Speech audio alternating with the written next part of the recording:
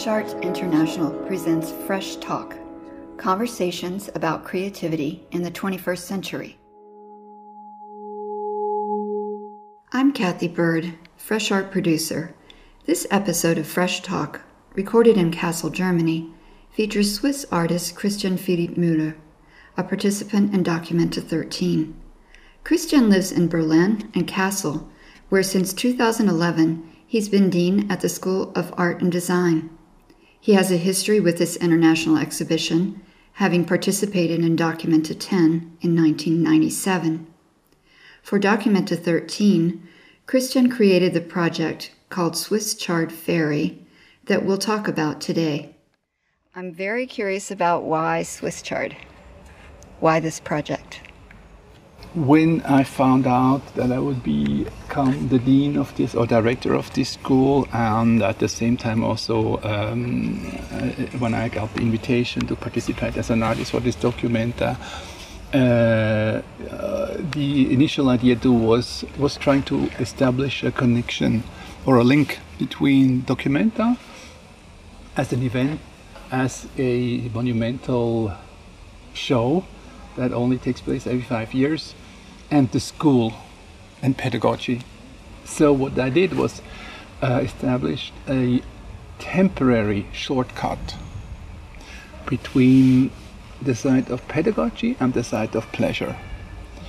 One has to know that where we now sit and where the campuses of the School of Art and Design, there used to be the kitchen or vegetable garden for the court. And on the other side of the canal that is called Kitchen Canal, there used to be, or still is, a pleasure garden where nobody did grow anything to nourish anybody. It was pure aesthetic pleasure. And I was picking the variety of Swiss chard, number one, because I was intrigued that a vegetable would have a connection to a nation. So why is chard Swiss and why is it not Turkish or Russian or Chinese or Arab chard, or could be anything? And I got very curious to see if I could get samples or seeds of chard from around the world. And with the help of a student of the Department of Agriculture of the University of Kassel, we were quite successful and established over 60 varieties. Caroline had not just different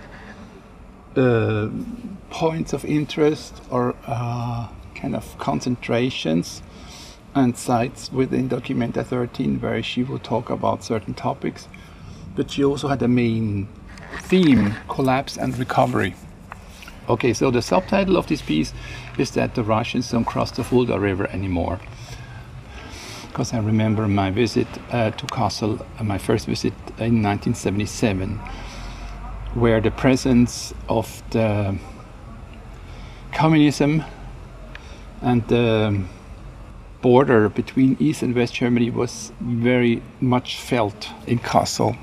Whereas Kassel is now in the center of Germany, it used to be very much on the edge, cut off from the rest. So this goes very well also with her theme.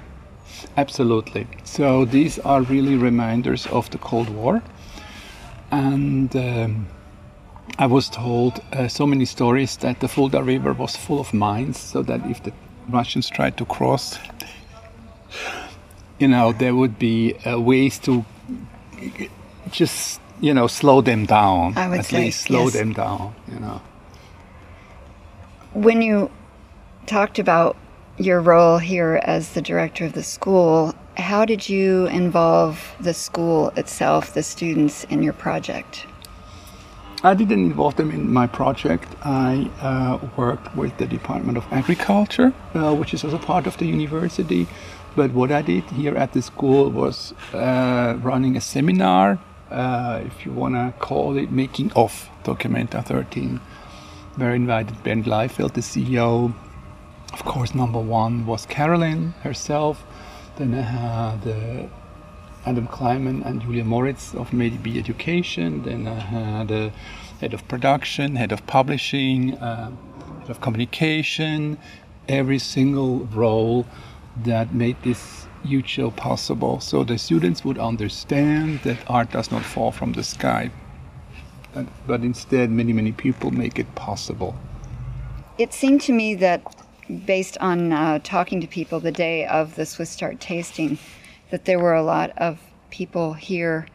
500 people attended the tasting that you staged here next to the barges, and there were a lot of people from Kassel here. One can say the population of Kassel is extremely proud of this show, and I don't know any other city where the population embraces such a big event in such a way. Like here in Kassel, people embrace Documenta. So for instance, in Venice, people living there, they don't, are very interested in Biennale Venice, because, there's always tourists in Venice, and whereas in Kassel, this show takes place every 5 years, and the hotels, the restaurants, the stores are extremely packed during those 100 days. Mm-hmm. And not just during the 100 days, you have a huge growth of population, of young intellectuals, young academics, students, producers. They all make this show possible. So that about, I would say, 2 years before such a Documenta opens its doors, the people start to come in first in the tens, then in the hundreds, and then it just keeps growing. And this Documenta is really the motor of this city. It has been. Now there's other industries. Economy is not so bad, I would say. But before, every 5 years, this show was, making life in Kassel possible. I would go so far. Mm-hmm. How did you come up with all the kinds of Swiss chard that you served at the tasting? We got 44 different seeds from around the world, from commercial seed companies. They are all organic and no hybrid seeds. That means they're pure, they're stable seeds, so they don't change their forms, and they're commercially available. But we also had 16 varieties where the seed bank here in Germany, in IPK Gattersleben, they didn't know how these plants would look, much less how they would taste. Mm-hmm. And I was just, curious to find, the link between the wild forms, because the Beta vulgaris, the chard, derives from the Beta maritima, which is a salt marsh plant that you can find even on the German island that's in the north of Germany called Helgoland, but you can also find it all around the Mediterranean in wild forms. And one says that the Greeks and the Romans have cultivated these plants. What I did find in the University Library in Basel is the book that was printed by Johannes Jean Bohin in the 1650s, where he describes and shows on woodcuts 8 different varieties of chard. Swiss chard was considered a poor man's vegetable.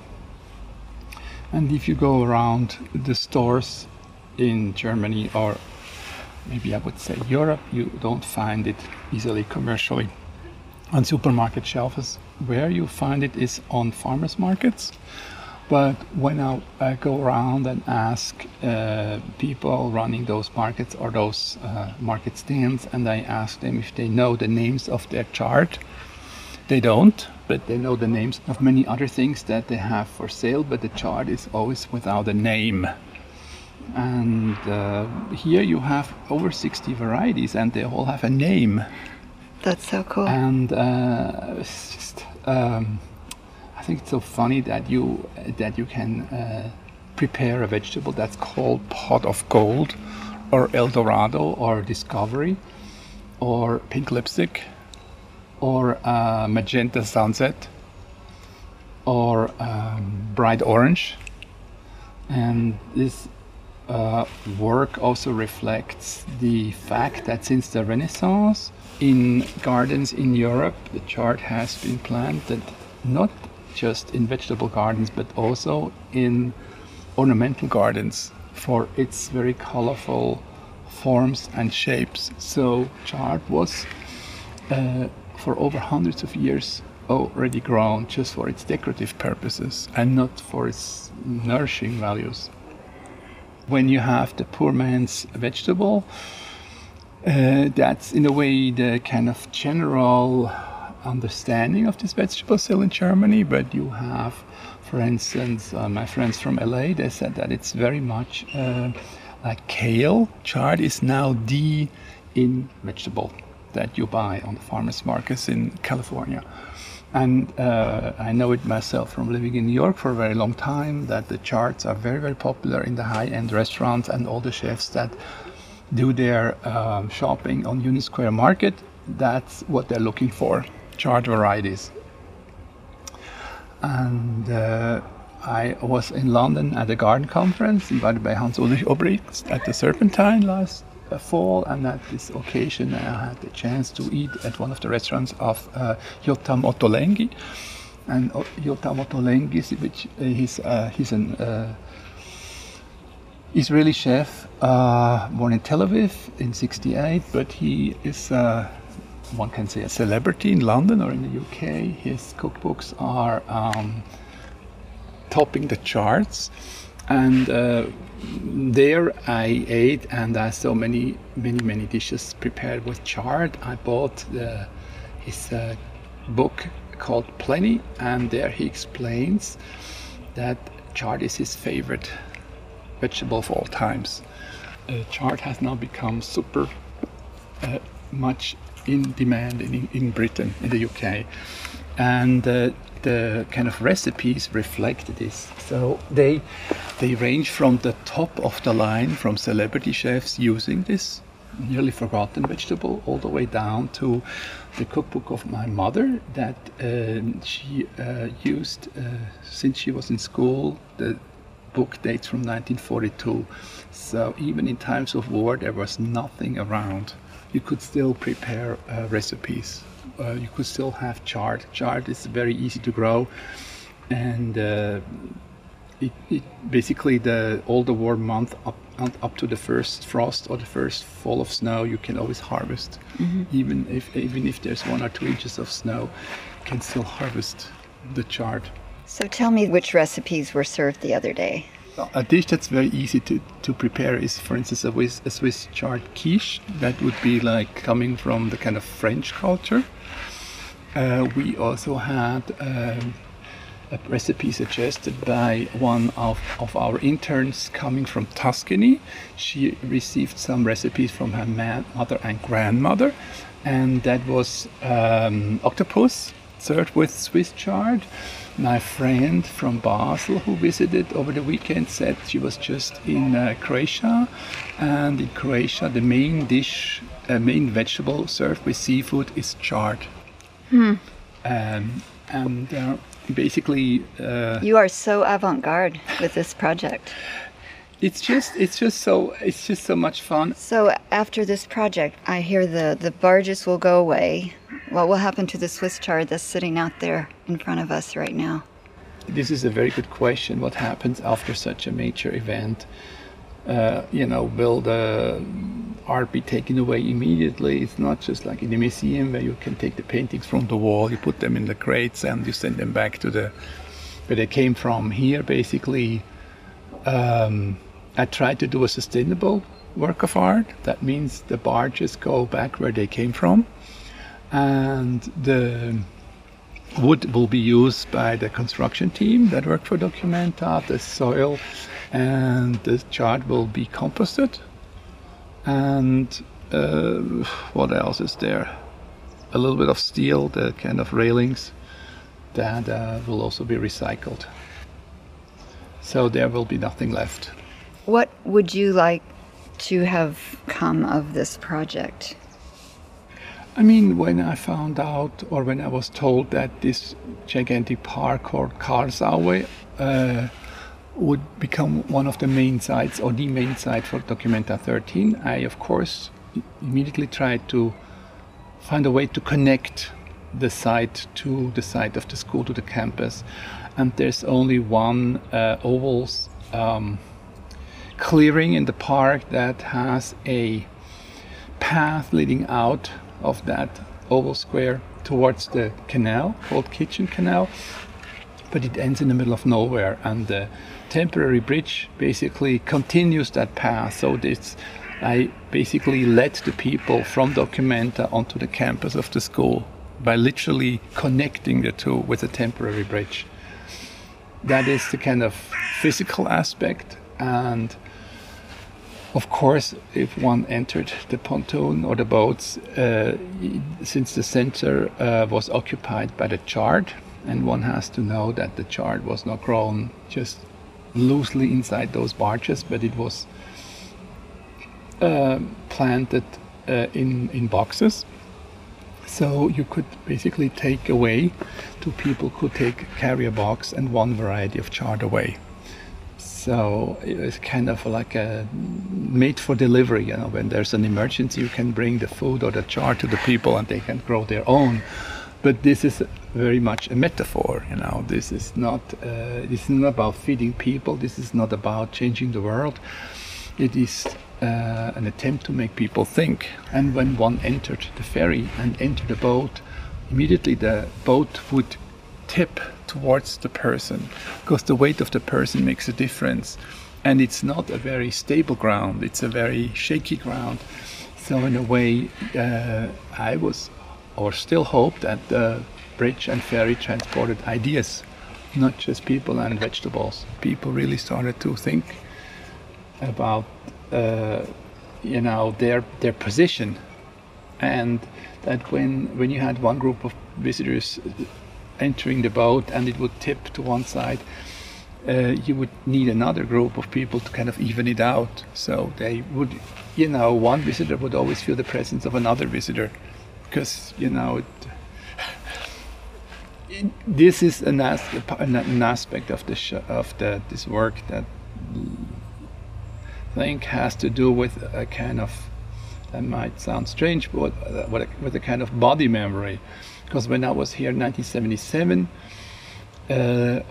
walking through the park, I remember vividly a work by George Tracus, and there were two paths. One was in metal, and if you would be alone, you would swing, but if other people would walk on that elevated walk, you could feel the swings and the kind of movements from all the other people. And there was a crossing where another kind of walk or elevated pedestrian bridge was constructed in wood, where you could walk and it would feel stable, and the other one on metal sheets you would feel very unstable. You would constantly swing. And I think this kind of body movements that on the boats, they came from that body memory of the 70s of Documenta 6. So did you discover why it's called Swiss chard? I did not. I'm gonna be around my vegetables. I'm gonna chow down my vegetables. I love you most of all, my favorite vegetables. If you brought a big brown bag of them home, I'd jump up and down and hope you'd toss me a carrot. I'm gonna keep well my vegetables, cart up and sell my vegetables. I love you most of all, my favorite vegetables are tables and tomatoes. You've been listening to Fresh Talk with Christian Philipp Müller. Read more about Christian and hear other podcasts in this series on freshartinternational.com.